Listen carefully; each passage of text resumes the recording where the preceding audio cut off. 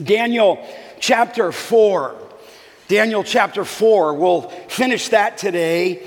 But I read about a bizarre, I don't know what way to say it, a bizarre circumstance that reminded me of Nebuchadnezzar's, and we touched on that at the end last week, his sudden insanity. In one moment, he's on the palace roof, and then in the next moment, he takes on the mind of a beast, and he goes down on all fours, and he's in the turf of the White House lawn, if you will, for 7 years. But I read about this bizarre circumstance that fire authorities many years ago in California found a corpse in a burned out section of forest while assessing the damage done by a forest fire. So they're in there, they find this corpse in the midst of this forest fire and the damage. The deceased male was dressed in a full wetsuit, complete with scuba tanks on his back, flipper on his feet, and face mask. The pathology lab determined that the person died not from burns, but from massive internal injuries. You're reading this or you're hearing this, asking what on earth would a diver what would he be doing in the middle of a forest fire? So they checked his dental records, and it revealed that on the very day of the fire, the victim was diving off the coast of California, about 20 miles away from the forest. Firefighting helicopters with their large dip buckets scooped water from the ocean and flew to the forest fire and dumped it. So you can imagine 1 minute, the diver is breaking the surface of the Pacific Ocean, and the next moment he found himself in a dip bucket 300 feet in the air. And obviously he fell to his death. It's crazy. He's out swimming, diving. He gets super scooped up, transported 20 miles away, and fell to his death. And I thought, even more maybe than that is Nebuchadnezzar. If you can imagine him strolling on his palace roof, and suddenly, the text says immediately, he's transported to a state of insanity. And you might ask the question, and I kind of left you on a cliffhanger last week, whatever happened to Nebuchadnezzar after turning into a beast? Did it end? Did it change for him? What happened? I hope your hand and your nose is in Daniel chapter 4. It will explain what happened to him. Now remember, in chapter 4, we're looking at God's sovereign decree over Nebuchadnezzar. In other words, he's over Daniel's life. He's over the nations. He gives them the 4 kingdoms, that will flow out after Babylon. He's delivered the men from the furnace, and now he's given a decree over Nebuchadnezzar. The focus of chapter 4, and we've seen this the last 2 weeks, and so I'll be brief, is a dream that he had. He had a dream, and the dream, like in chapter 2, frightened Nebuchadnezzar. And so he woke up and he commanded it early in chapter 4, all of his diviners and enchanters and Chaldeans and mystics and those involved in witchcraft and the occult. He brought them all in chapter 4, and he said, explain this to me. And finally, in chapter 4, Daniel was brought in. And so we'll touch on this. The dream was revealed. The dream was revealed. Nebuchadnezzar revealed that dream. Look at it with me. Let me just remind you to bring you to the end of the chapter. But in verse 10, the visions of my head, Nebuchadnezzar speaking, as I lay in my bed were these. I saw and beheld a tree in the midst of the earth. and its height was great, and the tree grew, and it became strong. This is what Nebuchadnezzar is telling Daniel. And its top reached to heaven and was visible to the end of the earth. Its leaves were beautiful, its fruit abundant, and in it was food for all. The beast of the field found shade under it, and the birds of the heavens lived in its branches, and all the flesh was fed from it. I saw in the visions of my head as I lay in bed, and behold, and now this, a watcher, a holy one, it's an angel, came down from heaven. He proclaimed aloud and said, chop down the tree and lop off its branches, strip all of its off its leaves and scatter its fruit.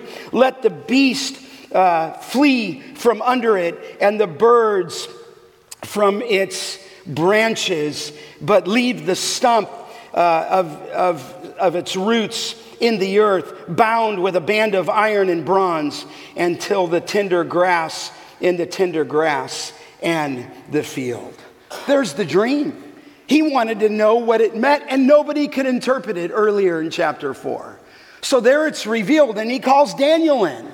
And of course, Daniel has insight from God himself, who not only would allow him to see the dream, but interpret the dream. So the dream's revealed. Secondly, the dream is interpreted. Look at verse 19. Then Daniel, whose name was Belteshazzar, was dismayed for a while, and the thoughts alarmed him. And the king answered and said, Belteshazzar, let not the dream or the interpretation alarm you. Belteshazzar answered him and said, my lord, may the dream be for those who hate you, and its interpretation for your enemies. And so he's frightened by this. And you remember the interpretation was in a single phrase. Look in verse 22.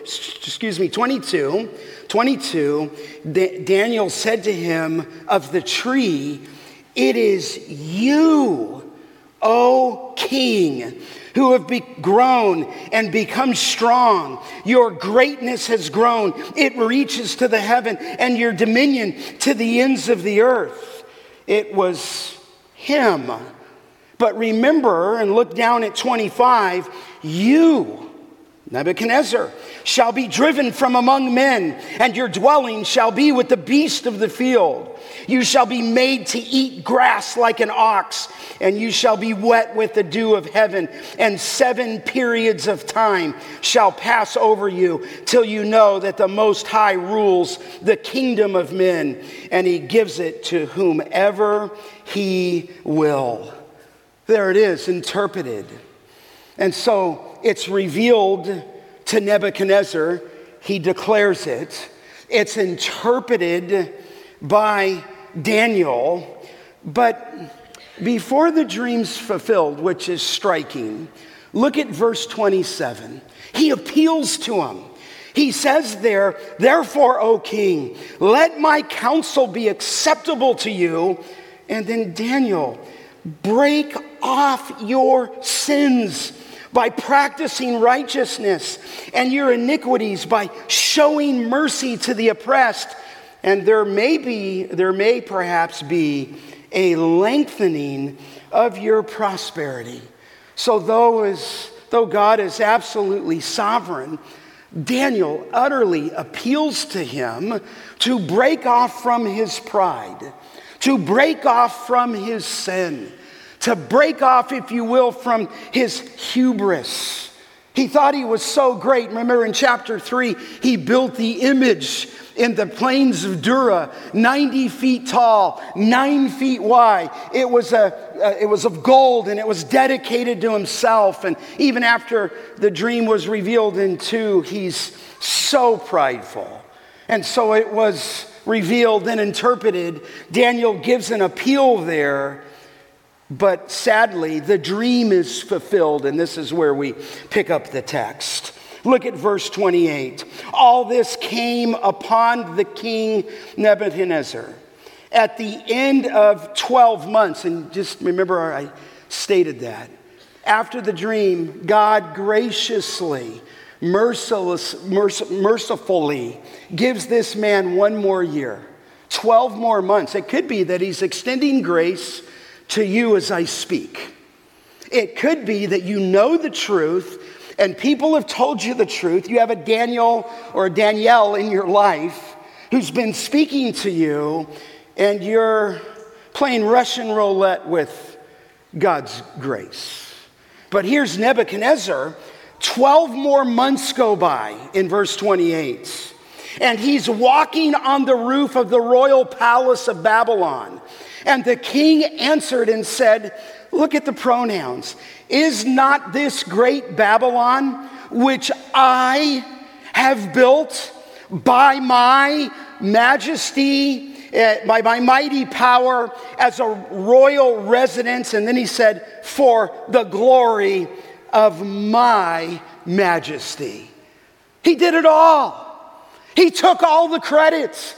He's pagan here, but God raised him up and actually put Israel in subjection to him in chapter 1, because that was God's plan for that nation because of their long-standing failure to repent. So he raises up Babylon to come in these deportations and take them away. And you'll note there's no credit to God there. He says, I've built this by my mighty power, this royal residence, for the glory of my majesty. He, in essence, is me. Or maybe Neb. It's all about him. Now, the text says, and let me just take a moment here with you, he's walking on the roof of the royal palace. So here's Nebuchadnezzar, 12 months after the dream, he's on a stroll. He's on his roof. It's very descriptive. And he goes into that soliloquy about his greatness. So what do you mean he's walking on the roof? Well, just understand, he's not talking about my roof or your roof. He's talking about the royal palace. The walls of this palace, from things that have been written, were 387 feet high. I mean, this is a palace. The walls themselves were 85 feet wide. The walls were so wide, I think I mentioned last week, that chariots could drive across the top of this roof. And I think I said 7, it's 4 chariots wide could be driven across the top of them. Think of this, the city of Babylon was a perfect square. Did you know that? 15 miles on each side. Through this city of Babylon was running the Euphrates River, and it flowed right into the midst of the city. We can tell from other writings in Babylon were gardens and palm groves, orchards, farmland dotted the countryside, providing food to feed all the people. Some historians say that there was well over 1 million people in Babylon. And then, of course, he built for his wife the Hanging Gardens. It was considered one of the 7 wonders of the world. In fact, Leon Wood in his commentary said of these Hanging Gardens that Nebuchadnezzar was brilliant. He built these ingenious hoists, if you will, that had been set up, and these hoists would take the water out of the Euphrates, and it would send the water up into these high terraces, if you will, and it was a wonder of the world. Wood said he wasn't just a powerful king. We're talking about a genius here. Humanly speaking, a genius. But that's not all. This is him walking on his roof. There's a processional street coming into his palace, and it was decorated on both sides with enameled bricks. And on those enameled bricks were 120 lions. In Babylonian culture, that was the symbol of Ishtar. And then not only were there 120 lions on these enameled bricks, there were 575 dragons and bulls, the symbol of Marduk and Bel. their idols. So here from the roof, I'm sure as he's strolling, he could look down. Church history and history tells us he built 53 temples, or beautified, a total of 53 rather, built or beautified. In fact, Babylon during Nebuchadnezzar's reign was the most magnificent and largest city on the earth. So here he is, he's on a stroll. I mean, I hope there would be none of you here like this. Look what I've done. Look at my business.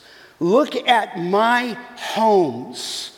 And all of a sudden, yes, you're working hard. He did, but he forgot God in the process.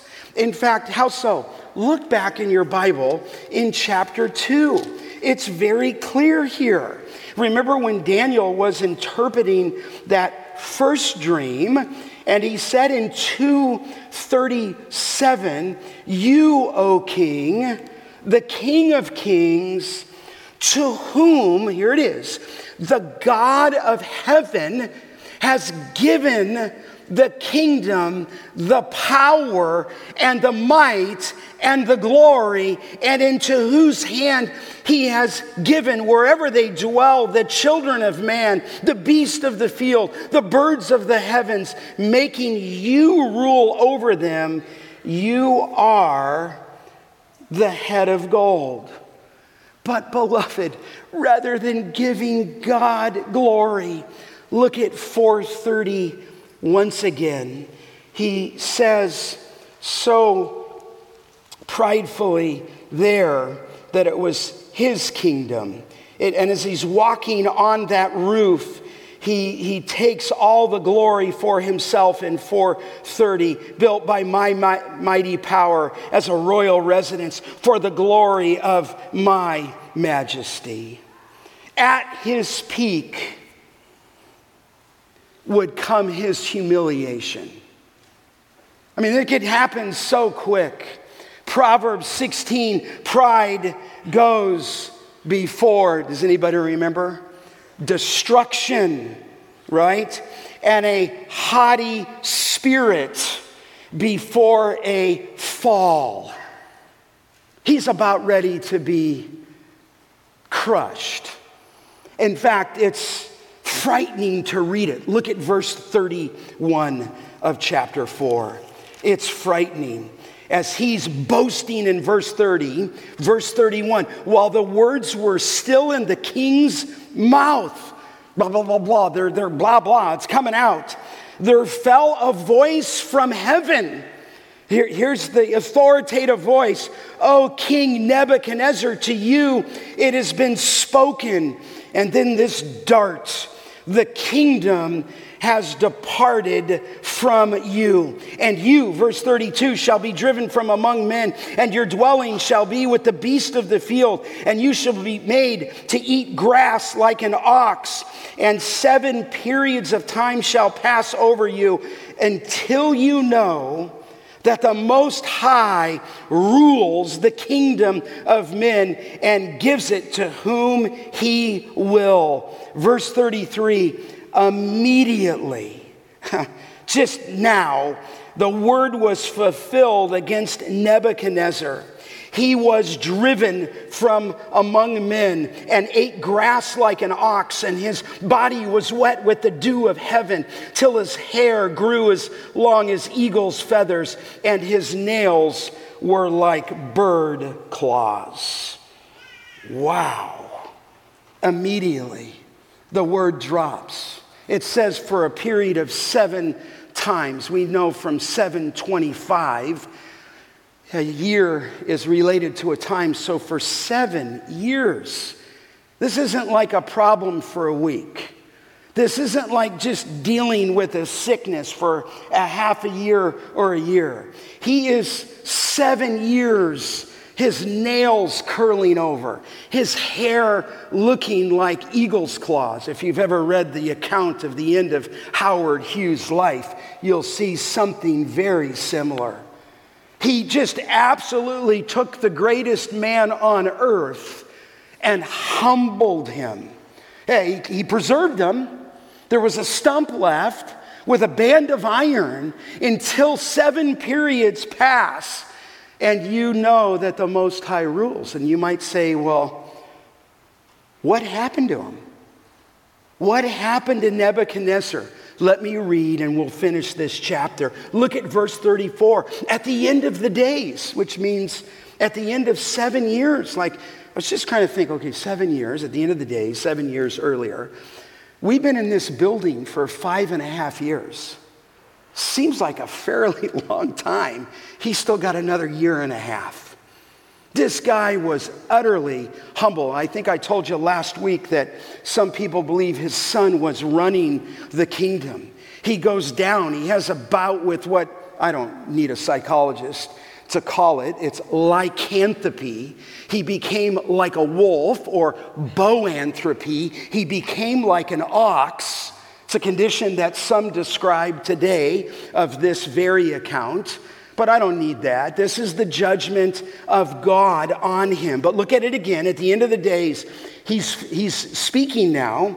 I, Nebuchadnezzar, huge, lifted my eyes to heaven, and my reason returned to me. And I blessed the Most High and praised and honored him who lives forever. Look what he said. For his dominion is an everlasting dominion, and his kingdom endures from generation to generation. You say, well, what happened? Well, you can see it there. It says he uses that phrase, I lifted my eyes toward heaven. I don't want to read too much in that, but in biblical scripture, that is a phrase being likened to the prodigal son when he went back. It is a phrase that's implying repentance and an act of faith. In other words, Nebuchadnezzar gets done with that time. And by the way, he's probably 40 years down the road from chapter 1. Daniel has likely been sharing the good news of the gospel with them for 40 years, but it was at the end of this 7-year period that he lifted up his eyes. There's submission bound in his language. There is a surrender there. There is a humility there. In other words, his fight is over, and it says there that God graciously restored his mental faculties, at least to say this here, that Nebuchadnezzar acknowledges that the God of heaven is sovereign. He lifted up his eyes. Psalm 123, some of you know that by heart. To you, the psalmist said, I lift up my eyes. You are enthroned in heaven.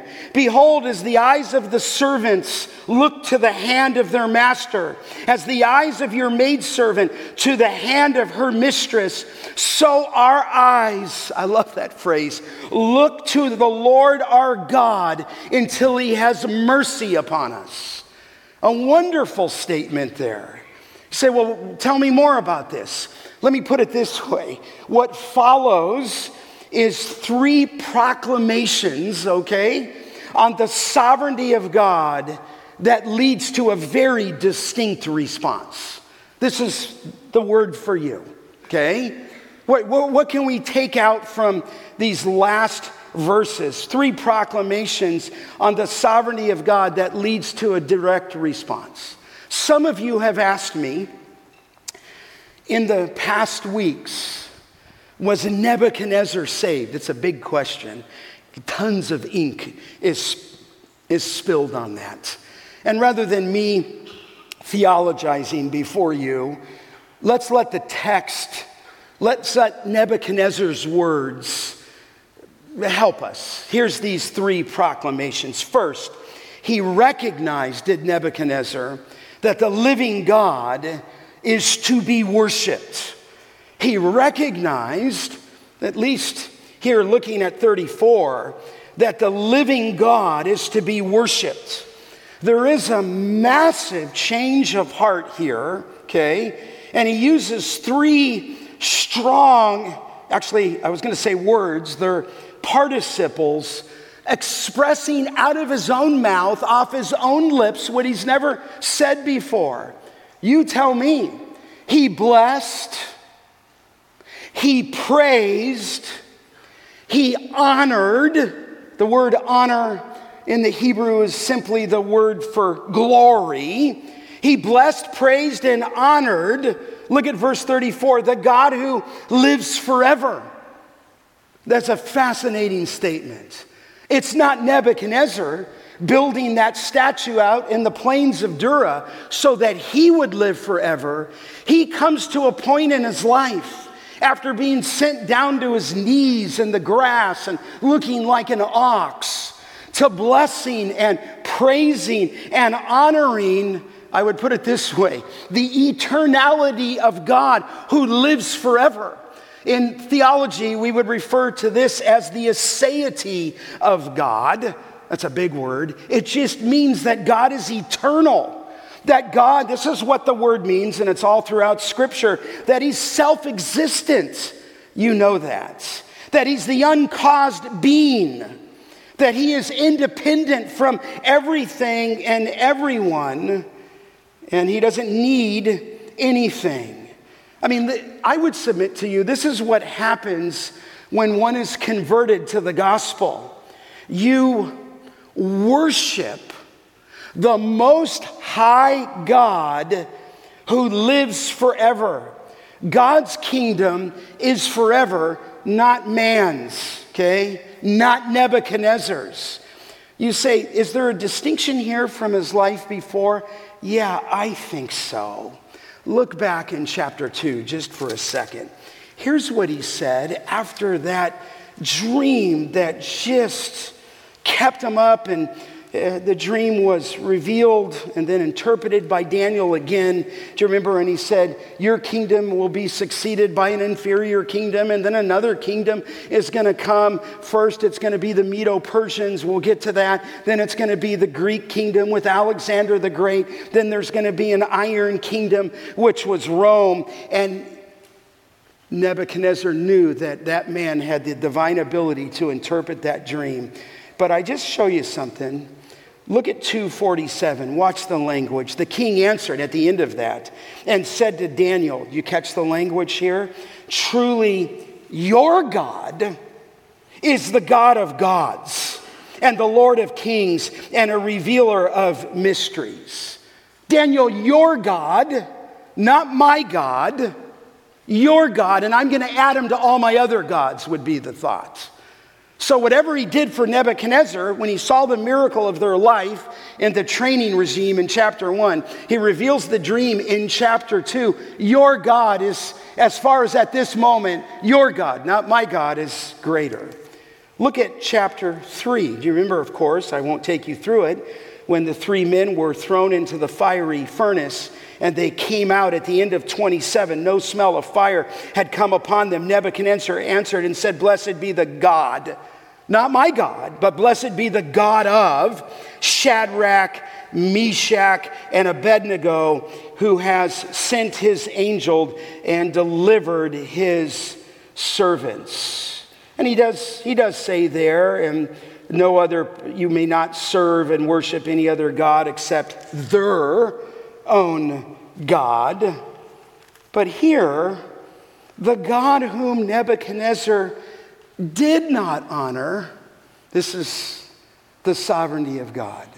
The God whom the Nebuchadnezzar did not honor, he now honors. This is the fruit of repentance. You say, what do you mean by that? When you become supernaturally regenerated by the Spirit of God, your life changes from the inside out. And here, in that first aspect here of recognizing the living God, he's to be worshiped. He blessed, he praised, he glorified, or he honored. This is what a believer does. It's a sudden transformation, yes, but nevertheless, there is a new song on your heart. He once saw, Nebuchadnezzar did, Babylon as his. Now he lifts his eyes to heaven in recognition of the sovereign God who's eternal, who lives forever. There is a change of life in this man. I remember, I don't know if maybe I've shared this with you before, many years ago. I got a call. I was pastoring in Chicago, and I got a call from my pastor, is what I call him, John MacArthur. And he said, do you think, Scott, you can go up to northern Chicago? I'm living west of downtown Chicago in the suburbs. There's a friend up there who, would you just go share the gospel with him? And I said, sure, I'll do that for you. So I took one of my elders with me, and we went up to see a man named Carl Herwalt. And John would have known his family because Carl's brother, Lou Herwalt, who has a car dealership, maybe some of you have heard that name before, in Fresno. This was his brother. And his brother is dying. He's probably 70 years old. And you go in that as pastoral, you're not sure what to think. And he did not know the Lord. He was rejecting the gospel. He rejected his family. And me and a fellow elder went in and just shared the good news with him. I don't know any other way to say that the Lord had prepared his heart that a man of 70 who lived for himself, who was in a late stage, I believe, of cancer, right then and there, gave his life to Christ. 70 years old, didn't want anybody to tell him anything, but God had prepared his heart, and we shared the gospel with him. And what was so amazing, if you could see it, his brother Lou, when I saw him next, tears streaming down his face for the salvation of his brother to the hearing of the gospel. This is a little bit of what happened to Nebuchadnezzar. Just as Nebuchadnezzar now blessed, praised, and honored God, the eternal one, he came out with a new heart, and Carl came out with a new heart at 70 years of age.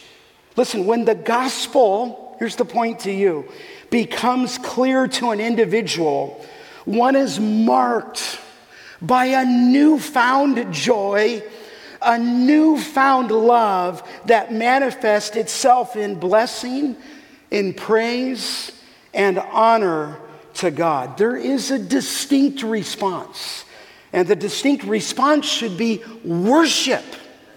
Worship. Not I walked an aisle, prayed a prayer, signed on the dotted line. I went to this when I was a young kid. No, out of your heart, out of your life, this is what God did in this man's life. So he recognized, to say this, at least here, a change of heart, that he's the living God and that he worshiped God. Secondly, he recognized God as a sovereign king. He recognized him as a sovereign king. You say, how so? Look at verse 34, the second portion. For his dominion, not Nebuchadnezzar, is an everlasting dominion, and his kingdom endures from generation to generation. This is the point of chapter 4. Beloved, God's kingdom is without end. God is ever on his throne. 5 times in chapter 4, the text states that God is the sovereign king over all nations and all kings. Let me just show you, just to get this point in your mind. Look at 4, verse 17. There's the theme, the sentences, the decree of the watchers, the decision by the word of the holy ones, to the end that the living may know that the Most High rules the kingdom of men and gives it to whom he will, and sets over it the lowliest of men. Look at verse 25 towards the middle where it says, leave the stump and its roots in the earth, bound with a band of iron and bronze in the tender grass of the field, and let him be wet with the dew of heavens, and let his portion be with the beast of the field. That's verse 23, till 7 periods of time. But look at the end of 25. It says, he will be like an ox, verse 25, and you shall be wet with the dew of heaven, and 7 periods of time shall pass over you till you know, second time, that the Most High rules the kingdom of men, and he gives it to whom he will. Look at verse 26. And it was commanded to leave the stump and its roots of the tree. Your kingdom shall be confirmed for you from that time that you know that heaven rules. What does it mean that the Most High rules? Well, the name, if that name that comes up in chapter 4 is not used just here. It's used all the way back in Genesis when Abraham returned from the battle against the kings, and he met this man. Do you remember in Genesis 14? Melchizedek, who was called the priest of the Most High God. And then the next phrase says, ruler of heaven and earth. That phrase explains the name. The name Most High does not refer to God as Redeemer. It refers to him as Most High and sovereign over all. He is the Most High God, who is the one who rules not only in heaven, but also on earth. In fact, how powerful, how sovereign he is. Look back to chapter 2 and verse 44, where it says there, remember at the end of that dream, in the days of those kings, which I believe is still future, we'll get there, the God of heaven will set up a kingdom that shall never be destroyed, nor shall the kingdom be left to another people. It shall break in pieces all these kingdoms and bring them to an end, and it shall stand, there it is, forever. Listen, here's what Nebuchadnezzar knew now, at least in this statement, is that nothing can destroy God's eternal kingdom. Man-made kings and even kingdoms come and go, but God's kingdom remains forever. Nothing can ever thwart the sovereign plan of God. Stalin can't do that. Marx can't thwart it. Putin can't thwart it. Reagan came and was gone. Bush came and was gone. Biden is there now and will be gone. And what Nebuchadnezzar is saying is not my kingdom, but God's kingdom is a lasting kingdom. Nothing happens, listen, beloved, by chance. Every nation, every event depends upon, as Calvin said, he called it God's secret providence. You say, what is that? That nothing happens but what has been decreed and commanded. This is what Nebuchadnezzar learned. You say, what does that mean to me? It just means this, that God is in charge and you are not. God is in charge and no political agenda is greater than God's. He's orchestrating every event, every king, every circumstance to the coming of the Lord Jesus Christ when he comes back at his second coming and will rule over all. God is in charge and you are not. I mean, we are taught, and I suppose there's a balance here, self-sufficiency, hard work, self-reliance. You can do this. You got this. But the ultimate truth is this: God is in charge and you are not. Psalm 115:3 says this, and you've probably heard it before, that God is in the heavens and he does all that he pleases. He's in control. His kingdom is forever. Isaiah 14:27 says there, for the Lord of hosts has purposed And who will annul it? The answer is no one. His hand is stretched out, and who can turn back his hand? No one. Why? He's sovereign. King Nebuchadnezzar has come a long way to state what he did in 434. Remember back in chapter 3 when he said, if you do not worship, you shall immediately be cast into the burning fiery furnace. And who is the God, small g, who will deliver you out of my hands? Well, here now, after that period of 7 years, Nebuchadnezzar is no longer sovereign. He knows that he is nothing before his Lord. What are you saying at this? Well, this is the mark of a new heart. We are not the king. You are not King Kong. You say, but I've been given these gifts. Well, are they for you? Or are they for you to give glory back to God? You realize that everything Nebuchadnezzar was given was, by God, was twisted to where he thought he did it. And some of you might even think, look what I've done, when I'm telling you Almighty God has sovereignly dialed both the trial as well as the good benefits to you, and we all need to be a people of praise. I think Nebuchadnezzar's got a new heart. When we come to Christ, our life is transferred from dependence on self and transferred to God, who is the sovereign king. That's a distinct response. He's the living God and you worship him. Here the distinct response is he's a sovereign king and you need to bow. But of course a believer has, because when you get regenerated, you're no longer in control of your life.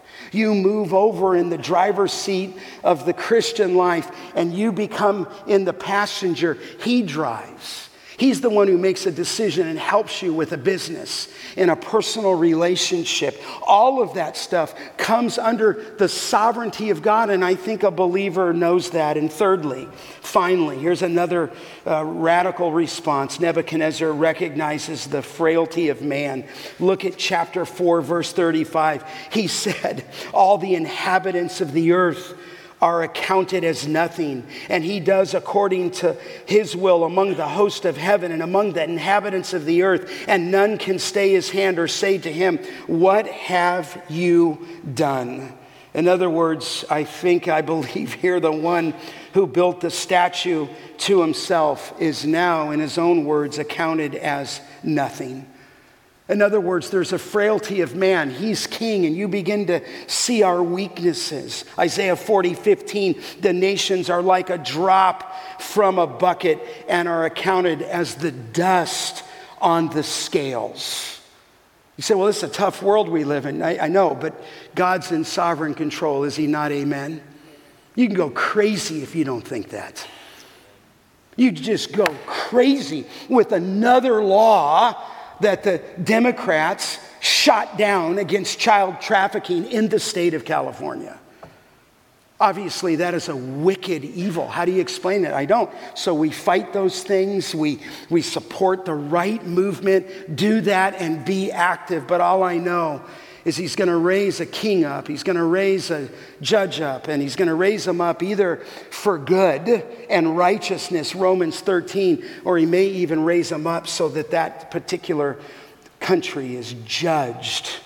It says in Isaiah 40:17, all the nations are as nothing before him. They are accounted by him as less than nothing and emptiness. In other words, he's king, but here we're so frail. People are not in control. God is. In Isaiah 40:22, it is he, God, who sits, interesting, on the circle of the earth. Therefore, if you're a flat earth, you lose something here, okay? But he's sitting on the circle. In other words, he's over it. And it says, and its inhabitants are like what? Grasshoppers. Nebuchadnezzar knew that now. In other words, he understood something of his nothingness, and this is what happens when you come to Christ, right? You say, how do I know if I've come to Christ? Well, tell me. Do you honor, praise, and bless him? Secondly, is he Lord and King of your life? And thirdly, when you've come to Christ, you have a utter insufficiency of your own self to pull yourself up by the bootstraps because we're so frail. He knew this. Look at verse 35. It says that he does according to his will among the host of heaven. In other words, he exercises his divine sovereignty over all in heaven and earth. God's power is so strong that none can stay his hand, thwart the sovereign hand of God in all earth or heaven. None can restrain the purposes of God. None can say to God, "What have you done?" No one can even question God's authority. Romans 9, who are you, O man, to tell the Maker what should be done? In fact, look at verse 36. This is the end, sort of. At that time, my reason returned to me. And amazingly, and for the glory of my kingdom. Okay, you're like, okay, where's he at? My majesty and splendor returned to me. My counselors and my lords sought me, and I was established in my kingdom. And then this, and still more greatness was added to me. What is that? I just think it's God's grace. It's God's grace to even return him to that place. You say, is he the same guy? No. You say, why do you say no? Put your eyes in the text at the last verse. Now I, Nebuchadnezzar, praise, sounds like a believer to me, and extol and honor, glorify the King of heaven for all his works. He's citing the character of God are right, and his ways are just. I believe in the white spaces, I think he's talking about himself. He was right to do this to me. He was just to do this to me. And then he adds this last phrase, and those who walk in pride, he is able to humble. Wow. I mean, who knew that a murderer, an idolatrous king who took captive God's people, forced them into idolatry, meant most of them, would one day bless, honor, and praise the Most High God? Nebuchadnezzar did. I mean, who knew that the one who made the exiles bow to a blasphemous image would one day bow his knee, his own knee, to the King of the universe? I mean, who knew that an insane king who robbed God's glory would now give God glory because he knew that all of God's ways are right and just? I mean, who knew that the very one who almost destroyed the remnant would now be numbered himself among the remnant? Who knew that the very one who crushed earthly, worldly powers under his feet would come one day to be a worshiper and sit under the feet of God? I believe, beloved, we will see Nebuchadnezzar in heaven. What do you think? I mean, some think, I'm not so sure, but I'm thinking this looks like the testimony of a regenerated man. And if God can break a proud king like Nebuchadnezzar, then he can put their name in it. He could reach someone like Pam, who, as a 20-year-old, I knocked on her door to follow her up at my home church. I was in an evangelism program. I think I've mentioned this to you before. And first time out, I was with Patty, who was not my girlfriend, not my fiance at that point. We were just in that class together that followed up the visitors. The visitors would come on Sunday, we'd take the cards, and we'd go to their house. Never met this woman. Pam knocked on her door. I said, hi, we're from Grace Church. You visited us, and we just want to sit with you. And there was 3 of us that did that, Patty, myself, and a friend of ours. And we went in and just began to share the gospel. I'm 20 years old, Patty's 18, and sitting with a woman probably in her late 20s, 30s, early 30s. And we begin to share the gospel with her. And I'm like, in the back of my mind, I'm like, am I doing this right? Do I got it down? Did I have it down? Did I say the right thing? Did I go over the right scriptures? They were training us how to give the gospel. I felt the weight of that. And then as she's sitting on the couch, I could still see it right now. Tears just started streaming out of her face. And I thought, I'm thinking to myself, I really blew it. I just was sharing the free offer, the free gift of the gospel. And I thought I did it wrong. And I thought she was offended. I said, Pam, are you okay? She goes, are you telling me that it's a free gift? That's what she said. I said, it's a free gift. There's not anything you can do for it. She goes, wait a minute. It's free that he would forgive. She was so overcome by the Spirit of God that she couldn't believe that the offer of the gospel was free. And right there, we knelt down and she had given her life to Christ. Listen, I want to encourage you. If God can save a Nebuchadnezzar and change his hard heart, if God can bring Nebuchadnezzar to his knees, then God can bring anyone to his knees. Amen? Who are you praying for? I give thanks that a couple weeks ago when Mark Spence preached the gospel, somebody came to Christ. Listen, open your mouth. Daniel witnessed to him. I'm thinking, you think, how old is Daniel here? A teenager, and I think I've told you, no, he's in his 50s by this time. He witnessed to Nebuchadnezzar by this time for at least 40 years. Jesus Christ saves people like Nebuchadnezzar because he came not to call the righteous, but what? Sinners to what? Repentance. Listen, I'm all done. You remember that great old song, To God Be the Glory? Remember that? We used to sing that. That's an older song. Oh, perfect redemption. Can you sing that tune? It says, the purchase of blood to every believer, the promise of God, the vilest offender who truly believes that moment from Jesus, forgiveness receives. There's Nebuchadnezzar, and I would say all of us before Christ.